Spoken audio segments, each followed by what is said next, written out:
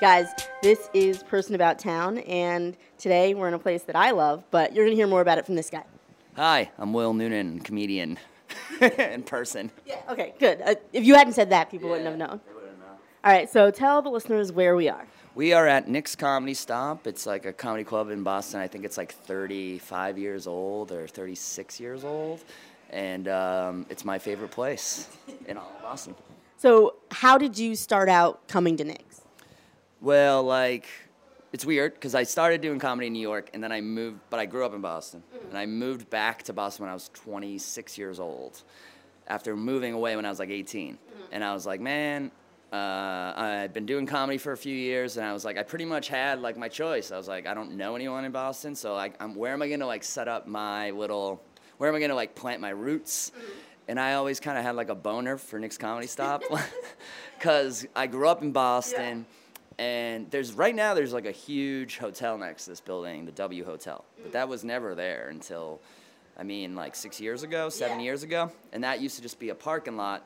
So anytime you drove into Boston, you'd hit the intersection right there and like see Nick's Comedy Stop. So as a little kid in the back of like my parents' car, even, I'd be like, you know, bars, restaurants, everything's the same, liquor store, McDonald's. And then there was this one sign that had a stop sign on it. It said comedy. It had like dudes' names. And I was like, even as a little kid, I was like, something's going on there that's like wicked cool and wicked adult. Nice. And like, I want a piece of it. And I remember, this is something I always tell the guys that own this place. And I've said it before, but like, I used to skateboard around Boston when I was a teenager. And many times we would come down this street and like, I'd like hang back a little bit, let the other guys go ahead, and I would go to the doors in Nick's Comedy Stop, and I would open. Back then, they just had a chain on the doors. They didn't even lock, so you could open the doors like and get like 3 inches. You get like 3 or 4 fingers in there, and I would stick my nose in and like inhale the smell of like this comedy club, like cigarettes, you know, booze, just like old stale perfume. Like I was just like a 14-year-old on a skateboard, like something like same feeling as when I was a kid. I was like, cool shit is going down here. I want to be a part of it. And so that's why like when I finally became a comedian and came back to Boston, I was like, I want to go to Nick's. Like, and now like I lucky enough to headline this club, and I've recorded an album here. So it's kind of like when you were like, what's your favorite place? At first I was like Castle Island because I go there all the time. Yeah. But then I was like, if I really had to pick my favorite place in all of Boston, it would be Nick's Comedy Stop. Nice. So wait, how old were you when you decided comedy was something you were interested in? It was interested in, like I can't even remember. Like I was always like a fan, but I just always, I don't know if you had this experience, but I just thought it was like I thought it was like, how do you even become a comedian? Like, and I always figured it was just something like being like an undertaker, like your dad did it, or like your friend, like it's a business like you fall into or something. Yeah. My thing growing up was like, I kind of wanted to be a comedian, but I didn't know how to do it. So I was like, I think I'll be an actor because that's like as close as what I can be. Right. And then it wasn't until even when I was in college for acting, on my weekends I would go watch stand-up. I saw Bill Burr and Patrice O'Neal like before they were famous, all the time. Like, you know, like I knew them as like the way people could probably go to Boston shows and they see me like at almost every one because I do like whatever I can. That's how it was. It was like anytime you went to a comedy club in New York between like 2001 and 2004, you're probably going to see Bill Burr, Patrice O'Neal, Neil Brennan, all these guys that ended up becoming huge stars later. Jim Norton, and at the time, Jim Norton was kind of big, but at the time, like Bill Burr and Patrice O'Neal, unknowns. Yeah.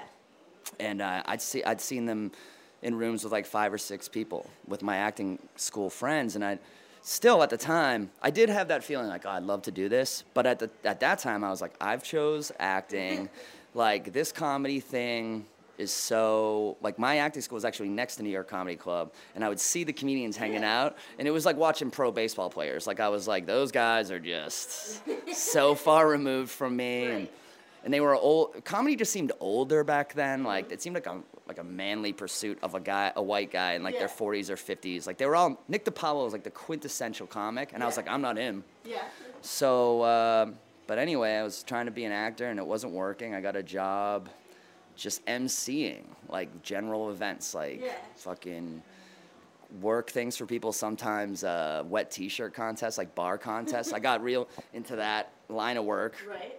I would like chugging contests, stuff like that. And I'd be that guy, like, you see like videos from spring break and you just hear a voice in the background that's like, all right, and now like Smash Mouth, ladies and like, that was me. Like I was the voiceless douche off in the corner. It was like getting people pumped. And that led me into karaoke hosting, which was 4 hours in New York City hosting boring karaoke shows. Like they would be hot at, they'd have like hours where it was like bang, bang, people go, and then hours where no one would sing, where I'd have to kill an hour on the mic. Right. Like, I'd be able to play a song here and there, but I pretty much had to talk to earn my money. And I developed a stand-up act doing that, and people were like, when are your weekend shows? We want to come see one of your real shows, not these karaoke shows. And I was like, oh, shit. So then I tried it, and when I tried it, I was like, it was like an Oprah Eureka, like, holy shit. Like, I loved acting, but this was like, I was like never so happy as when I did stand-up, and that was almost 10 years ago, and it was like a foot on the pedal since then, pretty much. That's it. Nice. Yeah. So do you think that like your experience as an MC and working as a karaoke host allows you to deal with like drunk? Yeah, I think I had two huge advantages that a lot of people don't have. I've been through the ringer. I was a child actor. I'd done like... Really? Yeah. How do I not know that you were a child actor? Well, I wasn't like a super successful one, so that's why, like, because I didn't do anything that like lasted. I just did like a couple commercials. I did a lot of theater that I wanted to do, like, so I pushed myself into it. So I did a lot of theater, both school and community. Yeah. And then, I was always auditioning for stuff, like, since I was about 13 years old. And, what kind of roles were you doing as a 13-year-old? The first audition I ever had in my life was for the movie Rushmore with Bill Murray. What? Yeah. Did you like meet anybody? No, I didn't even get very far in that process, but that did get me into the, like, it got me seen by casting directors and got me into, like, that world, because it was, like, I had a good audition as far as, like, I was weird and I was, like, not nervous. I kind of cracked some jokes and stuff, and they were like, wow, this kid's kind of, like, precocious. So that was, like, the beginning of me auditioning a lot, like, teen stuff, like anti-smoking ads, ironically.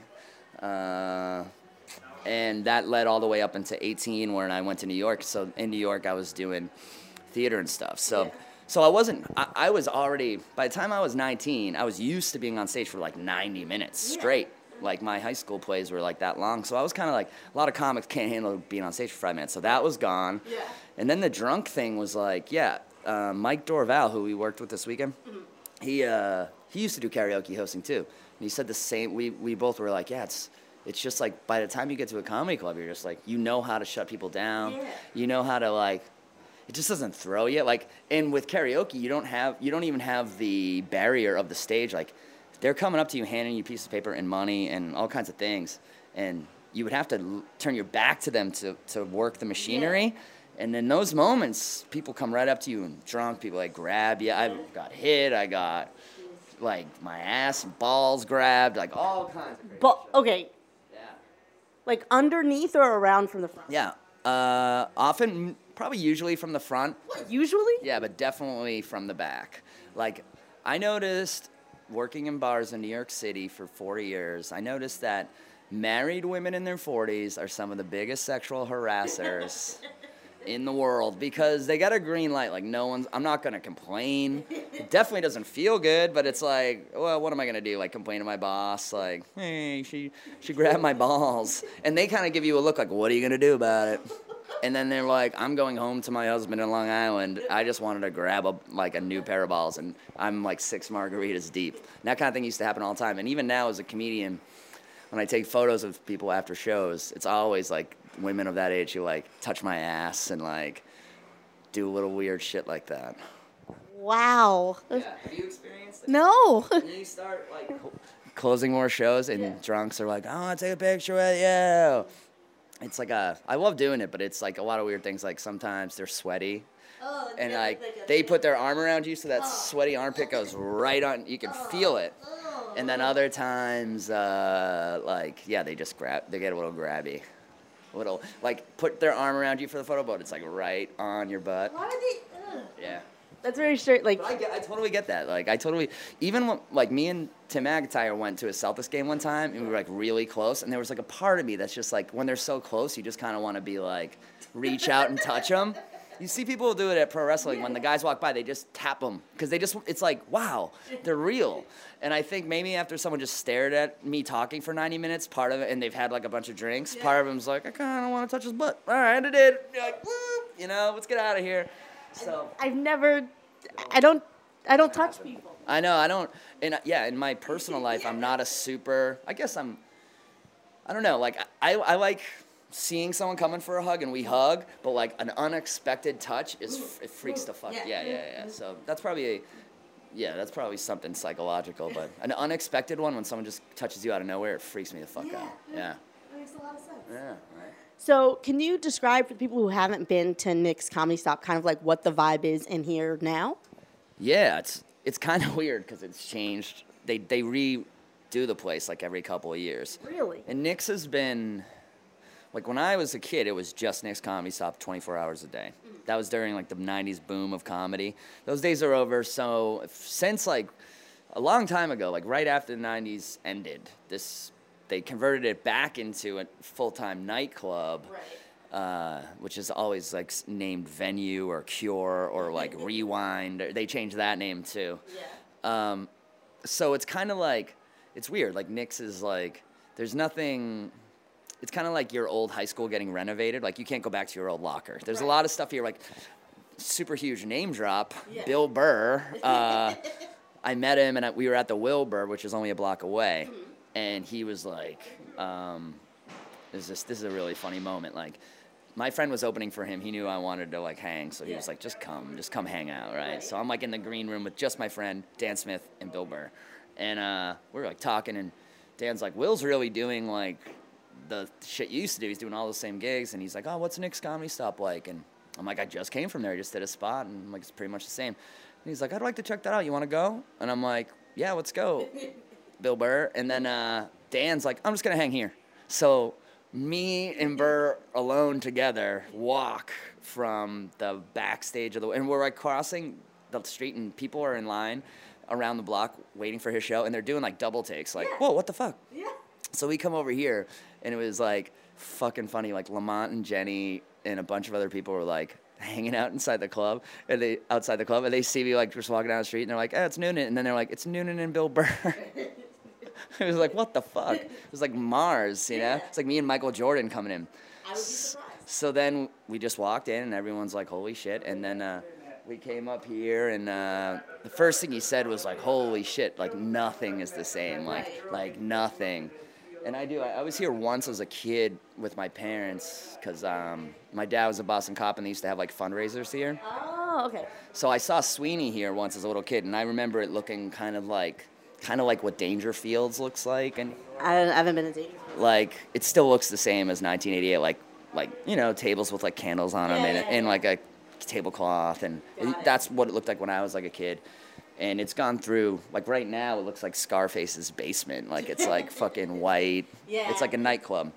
So, and it's even moved temporarily to another location, like underneath the Wilbur Theater and come back, but like that's to say what it is like wherever it is and whatever it looks like, somehow it's always maintained the vibe of like it's Nick's Comedy Stop. Like I feel like it's the only club in Boston that really compares to like road comedy and like really doing general comedy, like or New York comedy. Like a lot of rooms in Boston can be catered like to that neighborhood that they're in. Yeah. This one is like, you're going to get a general sort of sampling of America, like a jury. Right. Probably Boston-centric, but like a little more like, when this club is going, there's no place like it. It's like, it's just the best. So that's kind of like, if it's in a basement of another place temporarily, or no matter how many times they renovate it, to me, it still feels like a gritty, like fucking sweaty boxing gym of a comedy club. You know what I mean? And that's ideal. That's what I like about it.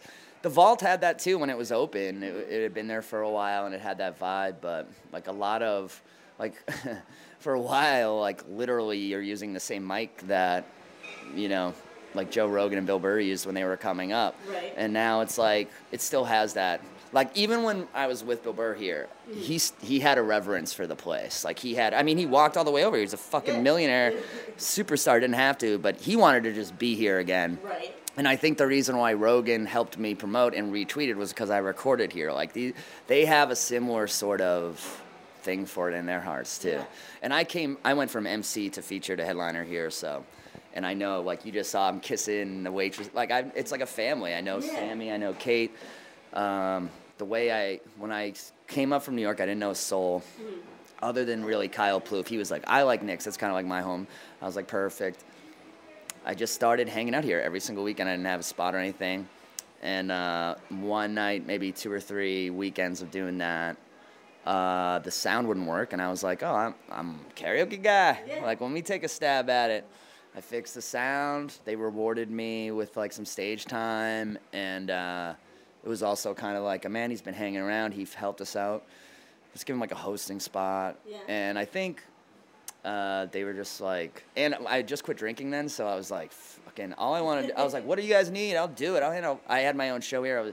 I would stand on the street, hand out flyers, like, so we've all been together, like, a long time around here. So, like, I'm lucky to have a home club that's, like, this much of a home. Right. You know, like, even today I was just like, hey, can me and Kenise come in early and do it? And, like, can I do 5? And it's just, yes, no problem. Like, it's really, like, I think that's valuable when you're a comic, like, to just have a safe place. And I've had some the best times of my career here and some really rough nights, but, like, I honestly feel more comfortable. I feel as comfortable on that stage at Nick's Comedy Stop as I do, like, on my couch at home. Nice. Yeah. So can you give me an example of a place, and you don't have to say the name of it, but where almost the exact opposite is true, where you're just like, what the fuck is this place? You know, it's weird, like, I'm trying to think, like, there's nothing really, like, around here, but sometimes, oh, yeah, it could be anywhere. It doesn't need to be in Boston.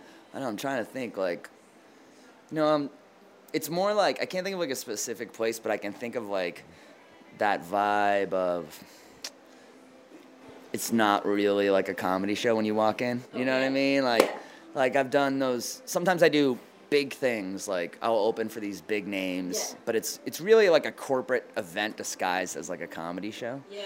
So that would probably be like a situation when, like, as soon as I walk in, I get like a little, just like the ever hint of sweat on my palms, where I'm like, oh, like, this doesn't feel very comfortable. Yeah.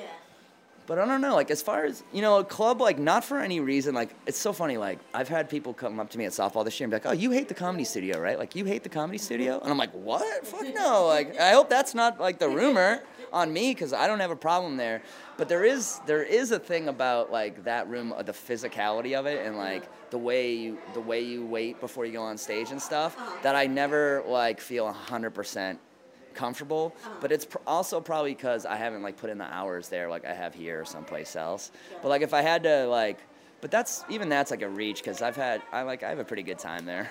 But, like, it's fun. I don't do it a ton, but that's, like, for no specific reason other than, like, it's just I'm just a lazy fuck, and, like, I can't, like, I've got, like, my 4 people that I get dates from, and I just don't, like, need to hassle Rick too, but I do like it there. But I do kind of get, especially when I first used to do it, I would, like, just, I think it was in my head, I was like, oh, this is like an alt room and I'm not alt. And I would go in and be like everyone thinks I'm a bro or something.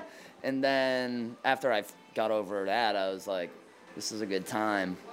But I don't know about you, but I don't like to just sit and watch all the comics before me. I like to walk around. I like to, like, kind of stick my head in and out. I like to be able to, like, talk to somebody just to keep, like, myself occupied. Yeah.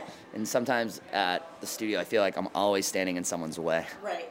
Because you're in that back closet, and you, like, if you are standing in there by virtue of your presence, you are kind of in the way. Yeah. And that's not anyone's fault. But like, or anything, but that's just a minor thing.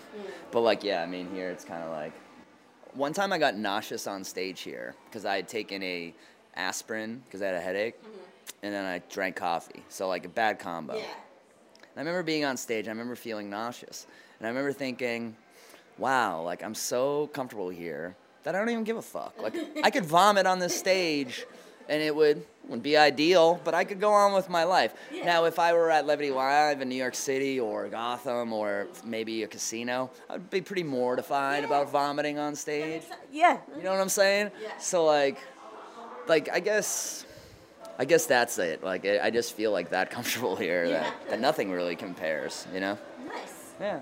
Nice. So, It's coming off as a real big blowjob to Nick's comedy.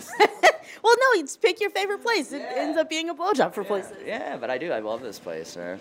I really do. So you've been And I'll be here New Year's Eve this year headlining, so come on by. really. Who else is on the show? Probably you, actually. Really? What? Oh yeah. My own openers, and since you're like pretty much my new, I was like, all these bookers are putting Kanice, and then I was like, and we always have good sets together, so we should keep doing it. All right, let's do it. Good. You're happy? Yeah, I'm happy. I'm happy too. All right, cool beans. Trash my I look like Harriet Tubman. Yeah, you can't do that. Yeah, just burn all of that. It's mine. Did I ever tell you about the time I had the Rosa Parks reference in a joke? And No. I had an agent who was like, almost fired me for it. And then she did end up firing me, quote, not for that, but like. What was it? It was, dude, it was like, it's a joke. It was like in development, Yeah. but like Rooftop used to just videotape us at Motley's and like put stuff up, and you would have to like kind of fight to have it taken down. Yeah. So there was a clip of me that like working on a joke. I mean, it got laughs that night, but it was like not fleshed out. Yeah. And it was like this joke about firemen. I still do it, like about cops and how they eat like really shitty fast food. Like that's a brave thing they do that a lot of people don't know. Yeah. It's like a really not like a deep joke. But I was like, they eat tuna fish from Dunkin' Donuts. I was like, that's like, it's not true bravery. I was like, it's not like Rosa Parks brave. But I was like, it's like, I don't know, it's like 20%. It's like 10% of Rosa Parks brave. Like, that was it. And then on the next thing, That's not. like, and it was, I mean, I'm talking lazy writing. I was like, brave, Rosa Parks. Not going towards this, like, Yeah. it was like a throwaway reference. Yeah. I remember, like, I had, like, Columbus and Rosa Parks, and I was like, Columbus just sounds not good. Yeah. Rosa Parks got a K in it. Yeah. I was like, here we go. And then didn't really think much of it. Didn't even, like, include it in the joke when it was finished. Right. But this clip was out there online, and she fucking flipped her lid and was like, she was a white Jewish woman, I think, from New York, and she was like, I'm gonna fucking like, we're gonna get killed by college. You think I'm gonna send this to colleges? What if they Google you and see this? And I was like, what's the problem? Yeah. She's like, I go, it's just, I'm calling her brave. She goes, I remember this exact. She's like, don't talk about Rosa Parks at all. How is that helpful? I know, and I was like, I remember being like, I'm not long for this, and I wasn't. She was like, she was like, I can't book you, like, but this was like a couple of years ago. She was like, white, straight men from Boston are not in demand right now, and I was like, I can't argue with that. I was like, we kind of ran the show for like 10 years, so. I'm interested in her thought process. Like, oh, clearly the only people who should talk about this are black What people. I really think it is her best client is her best client was a friend of mine who's a black male comic, Yeah. and I think because he was her best client and the best of us, she just wanted us all to be more like him, or was like, he's getting the most work, so this is what people want. You know what I mean? I was like, he's getting the most work because he's the funniest. Yeah. But she thought, she was a business person, not a comedy person, Right. so she was like, I mean, I remember it was a funny email because Corey Rodriguez is one of my best friends, and I was like, he complains, we would like have racial complaints about comedy to each Right. other, and I was like, look at this one, I finally got one. And how did he respond? He was like, oh, fuck you. Like, he was like, this means nothing, and I'm not getting any college work. It was funny. He calmed me right down. He was like, yeah, that's what good, like, you're getting a taste of what I, like, we already have a black guy on the show, you know? It was Yeah. kind of like that for me. So I was like, whatever. Yeah, I still do colleges. It's like, not doing colleges, it's like, no skin off my back, man. All right, cool. Just more fucking people mad at me for saying Rosa Parks. Yeah, I can't believe that someone would get mad at you for just referencing her. No at all. college kid ever did. It Yeah. it never is. It's Yeah. always the people like, who think they control everything. Yeah. So sorry, what were you saying? No, that's it. It's just stupid. I feel like I've said it too many times, but it was just one of the only times it was one of like 2 times in my career where I've been like let go from something for like a crazy reason. Yeah. But that's show business, you know? But that's it. Oh, okay. Sorry, what I wanted to ask was, what's the weirdest, because like in the past someone has come up to me after a show and been like, hey, this joke, you should tag it like this, and it's like someone who doesn't do comedy, and you're just like, that's a nonsense thing to say to a person. Yeah. Like, what's the weirdest thing you've gotten like that? It's usually hack, right? They usually Yeah. just like hack up your joke. Yeah. Or you ever have like a comic who's like super hacky and he's like, you know, what you should do with that joke, like take your fucking dick out at the end and like wave it. You're like, yeah, that's what you would do. Yeah. And I'll do that to John Paul sometimes, like John Paul Rivera.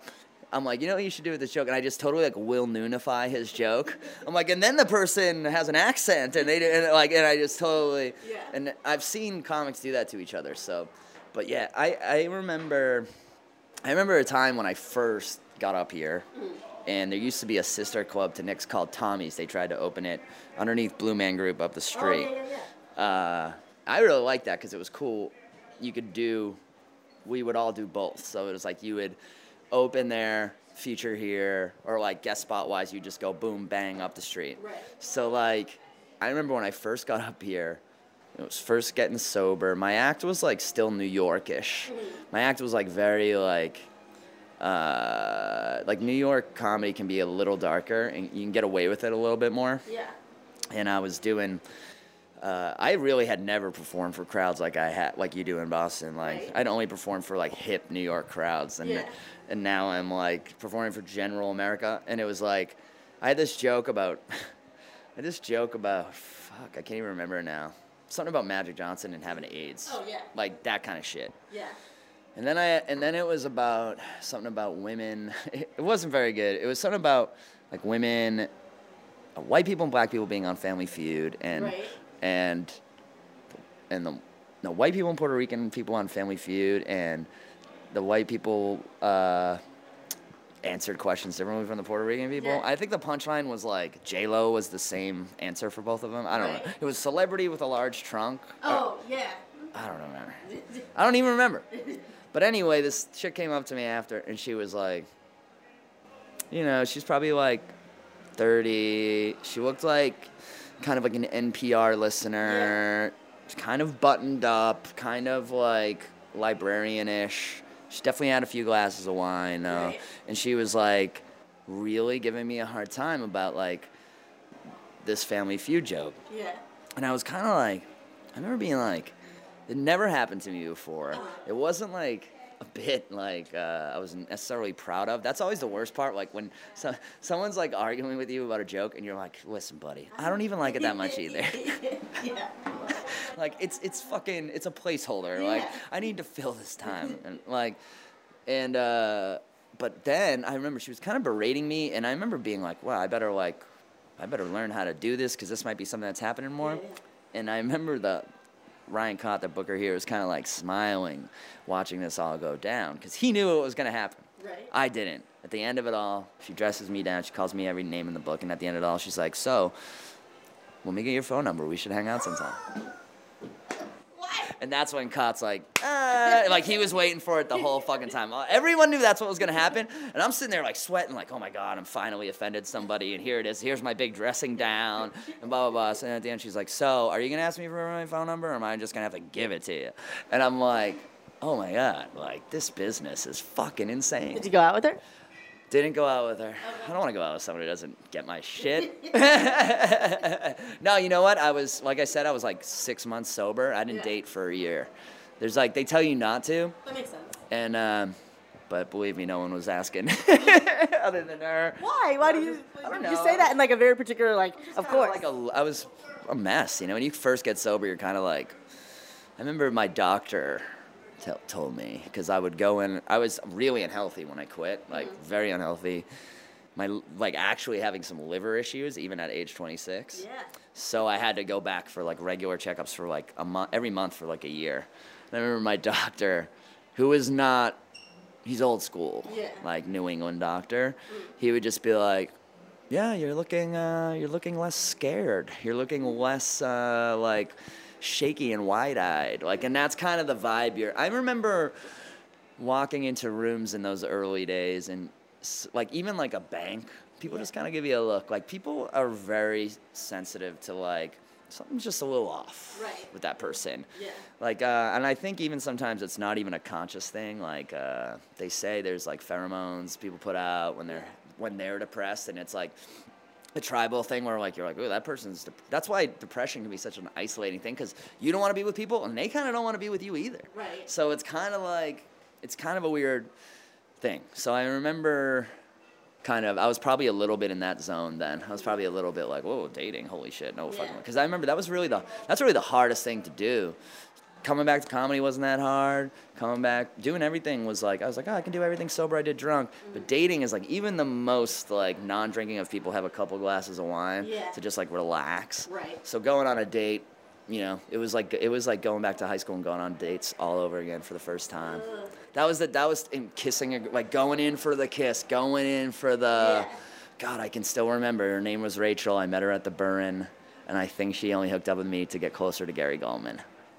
That's terrible. Yeah, 'cause she mentioned Gulman like 7 times on our date and kept bringing him up. And when she met me, I was with him, so I think she thought we were like besties. Yeah. And to be fair, Gary like totally like was talking me up. Oh, he's gonna be big. He's really good. He's like, he knew what he was doing for me. And she was like really cute, and I remember how scared it was like being 14 again. Like we're in her apartment, and like, you know, it's obviously time to like, and it was like a paralyzed person slowly learning how to walk again. It was just like that. I forgot all about that until now. Jeez. Yeah, now it's kind of easy. Like now it's back to normal. Like 7 years later, but yeah, that was probably the toughest part. Can you imagine? No. Yeah, it's like even people who don't drink at all like a little wine on a date, and yeah, it's just like being in middle school again. But then you get over that and probably a better lover. Good. You know? Guys, you heard it here. Yeah. Will Noonan is now a better lover. I don't fall asleep halfway through. My penis stays hard the whole time. You know, drunk sex, right? I don't do that. Am I the filthiest guest? No, you're not even a little bit. No. We also have like a spin-off podcast where we talk exclusively about sex and like dating and stuff. Yeah, I'll have to have you on that one. I'm good for that. I have a lot. Yeah, because now you're better. Yeah, but I went through. I was a kind of a whore for a while when I was in New York City and karaoke hosting. And when you say whore, what do you mean?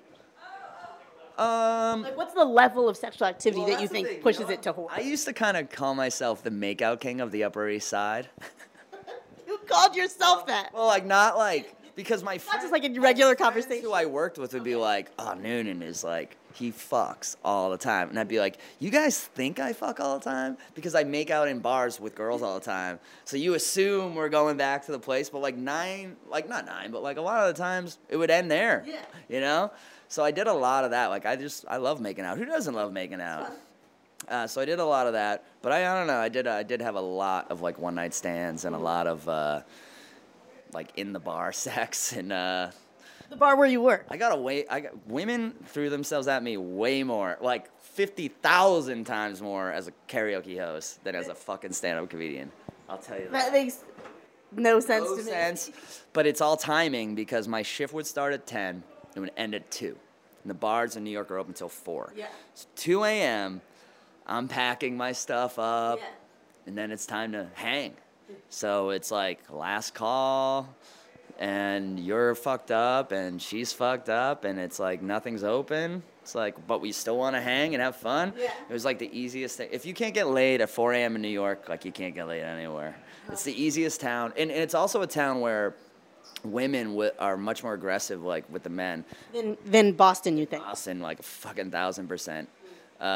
It's very like women are very just it's equal as far as like asking people out. Men ask women out, women ask men out.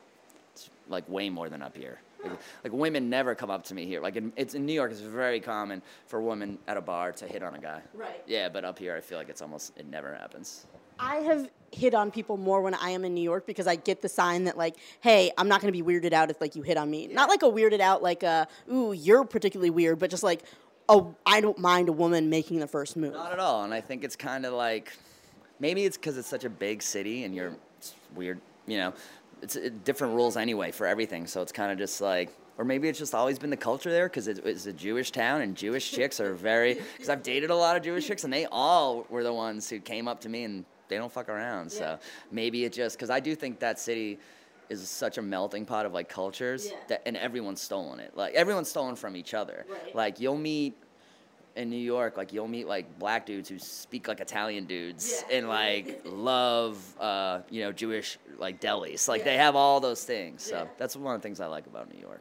Nice. I'm going back in a couple of days, so I've been very like New York in my mind. Do you think you'll go back not just for a couple days? Yes. I think I will, but I don't know. I'm gonna ask Anthony Cumia if I can move into his compound.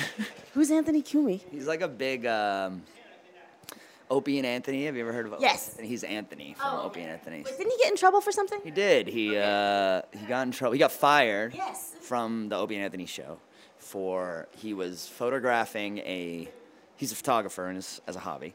He's photographing Times Square in the middle of the night. He's taking what he thought was like artistic photos of like prostitutes off in the distance. Yeah.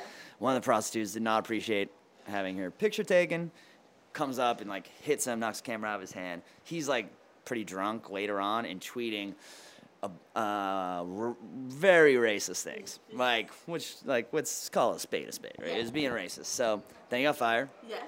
And obviously regretted it. The girl who he made fun of, the girl who he was saying things about, doesn't even know this ever even happened. Like, she was never contacted or found or anything. That's kind of my favorite thing about the whole story is that like this crazy thing happened and she just was in the wind, never to be heard from again. She probably doesn't even know what came of it. And but anyway, he has his own show, and I'm going on Wednesday. I'm kind of nervous about it, like in the sense of like I've never done a show where like controversial shit happens on it all the time. And normally I wouldn't give a fuck about that, but in the culture nowadays, it's like controversy is like, it's like you don't even have to do it for it to like touch you. Yeah. You know what I mean? So wait, what is the type of controversial stuff that happens on that show?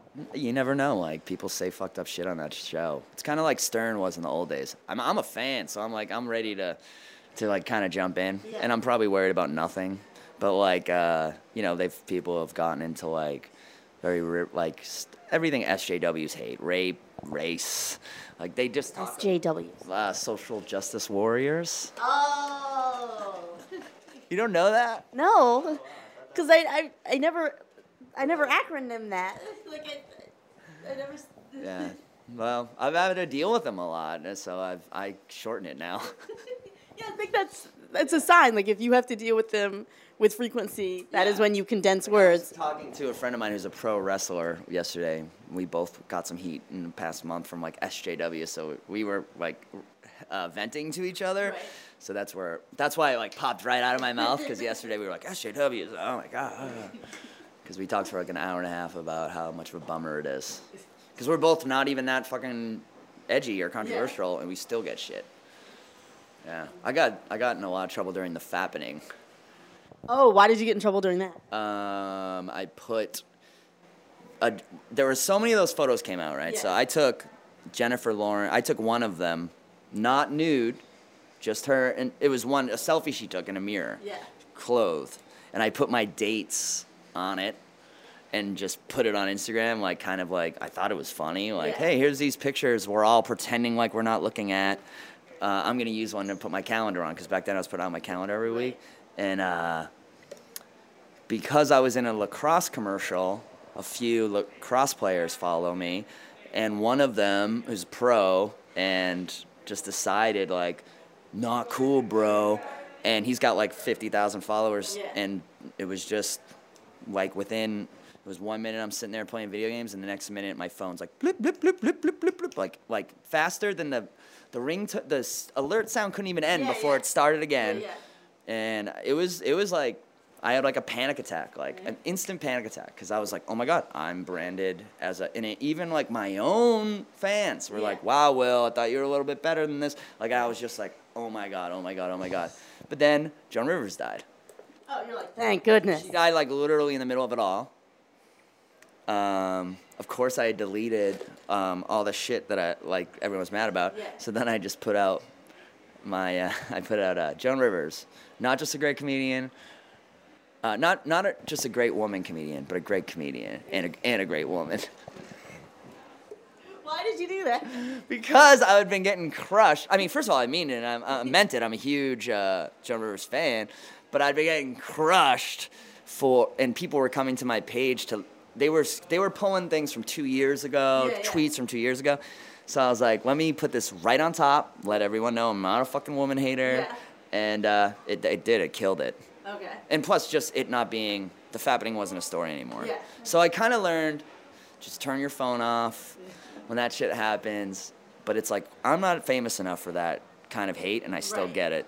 And this wrestler I know is not famous enough for it. He still gets it. Because it's a hobby to do that, too. It's like, some people do comedy, other people do policing the internet now, or policing comics.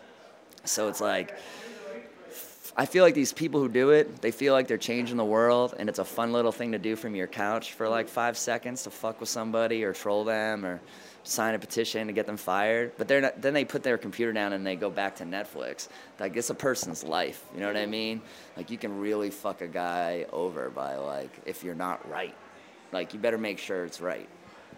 I think I am between those two perspectives because I am a comedian and I'm like someone's written like a location or a venue based on my jokes. Like, I can't believe you put this filth up there. Da, da, da, da. But also, I am like, well, should we say these things? Yeah. So, yeah, like, I feel definitely in the middle of those two things. You just made a very funny face when I said that about having, like, someone write a thing about me. Oh, because I was like, I can't believe people write venues about shit like that. Like, it makes me, I can't believe people write venues after seeing stand-up. Jim Florentine, I opened for him here at Nick's. This story I'm about to tell happened 3 feet from where we are right now. So he kills all weekend, like crushing, like I'd never really, like the night this happened, he fucking undeniably killed for an hour. Right. Like, really good stuff, really great show. So I'm a big fan of his. So, like, he would set up his merch thing here, and I would kind of just, like, stand. Like, and if he needed a quick hand, I'd help him, but mainly I was just kind of, like, standing there just observing how he did this shit. And I remember there was this couple, they waited until everyone had gone through the line, until everyone had paid for, like, their CDs, and they're like, Jim, we wanted to talk to you, you know, like, some of the jokes you did, like, your jokes about women were, like, way out of line. And he's like, oh, yeah? He's like, everything else was okay, though. And they're like, yeah, we thought everything else was fine, but we crossed the line with him. He's like, so when I was making fun of retarded kids, like, that's fine. So you laughed at that, but you won't laugh at that. He goes, all right, let me tell you this. I got a website. Go to the website.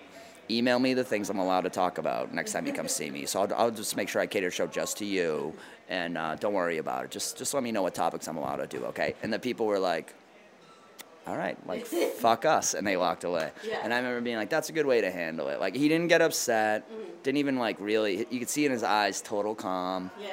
It's probably gone it a million times. Yeah. But I said to him, I was like, holy shit, like, handle that great. And he was like, oh, fuck those assholes. Like, he's like, why do they fucking come to a comedy show if they're those type of people? He's like, fuck them. I don't want people like that coming anyway. So I was like, it was a lesson. It was a big lesson learned, you know. I love Jim Florentine. I haven't heard of it, but I'll look him up. Check him out. I will. I'll go to his website. I won't send him anything. SJW. Oh, my gosh. All right, so we're coming up close to the time the show needs to start. So, last question I ask everybody. What is something that people who know you wouldn't expect? Like, what is something they don't know about you? Oh, man. There's a lot. I like to have secrets. Tell one. I think a lot of people don't know that I'm like a pseudo Buddhist, and that I met like for a few years, and that I've like that's a part of my life that I try and I do a lot of self-help type shit. Yeah. I think people probably don't know that. Okay. Some of my podcast listeners might pick that up, but I never really wanted to talk about it. But yeah, I'm a little like I do stuff like that, and I do feel like it's like no one really. My buddies kind of know about it, but even then, like I don't want to talk about it, and they don't want to hear about it, and it's kind of like a thing I like to keep to myself. But I think that would surprise people. Does that surprise you? That does surprise me. And Also, I like Alicia Keys. That surprises a lot of people. Why would that surprise? She's a great My taste songstress. in music is fucking all over the place. And Alicia Keys, I just think she's always been one of my faves. Nice. But I remember like someone finding that shocking. Really? I'm trying to think. I know there's another one, but I have a lot of weird hobbies. People don't, you know. Name one. I get into like weird shit, and I get obsessed with it for like a couple months, and then I Yeah. stop. What's your obsession right now? My obsession right now, like right now, it's probably running. I'm obsessed with it. I'm obsessed with my times and like how much like I use knee braces and I can't find them, so I've been running without them. But I noticed my miles are like a whole minute faster without them. So I'm like, what the fuck were those knee braces doing? Yeah. So that's kind of my obsession right now. But I was obsessed with pro wrestling for a while. I was obsessed with Pokemon for a while. I remember that. Yeah, I was obsessed with. I was definitely obsessed with acting when I did it for all those years. Yeah. But that was more like comedy, where it was like a legit thing. Yeah. But yeah, I'm a big fan of getting into something like really big for like a couple months, trying to learn it, Yeah. and then getting out. I read a lot of books. I bet people probably don't think I'm a big reader. What's the last book that you read? The last great book I read, because I've read some shit, but the last great book I read was Ready Player One by Ernest Cline. I've heard of that. Yeah, Spielberg's making it into a movie now, Yeah. which I'm not surprised at all. Like, when you read it, you're like... And then I found out it was, like, a screenplay that had been turned down, so he's like, fuck it, I'll make a novel out of it. Yeah. It reads like a movie, but that was, like, the last good, like, really good book I read, because most of the books I read are Buddhist literature or meditation instruction. If those people were like trying to get started. Trying to hide their coats. Oh yeah. But Right, there's time. yeah, most of the stuff I read is kind of dry, like and then the Buddha said, yeah. But I like to listen to that stuff late at night when I'm driving. I feel like let's cut this Buddhist shit out, but you can leave it in. Come on, let me leave it in. No, absolutely leave it in. When Tim McIntyre mentioned it on stage the other night, and I was like, oh, there's other secret Buddhist comedians. Yeah. But yeah, it's something I really like dip my toes into. I think I'm not an anti-religion comic. Yeah. Like I'm not like. I've dated Christians. It's tough. Yeah. But I do think like a lot of the good in the world comes from religion, even though a lot of the bad does too. Yeah. So I've always kind of felt, and I went to Catholic school, so who knows what kind of fucking baggage I have. Yeah. But I do feel kind of like I was feeling like I was like I don't know, like just floating through the world, and I was like, I need some spirituality in my life. So I got into Buddhism. Very cool. All right. So thank you guys so much for listening, and listen to Will's podcast. Hypothetically with Will Noonan. Perfect. Guys, thanks so much. All right. Bye. Bye.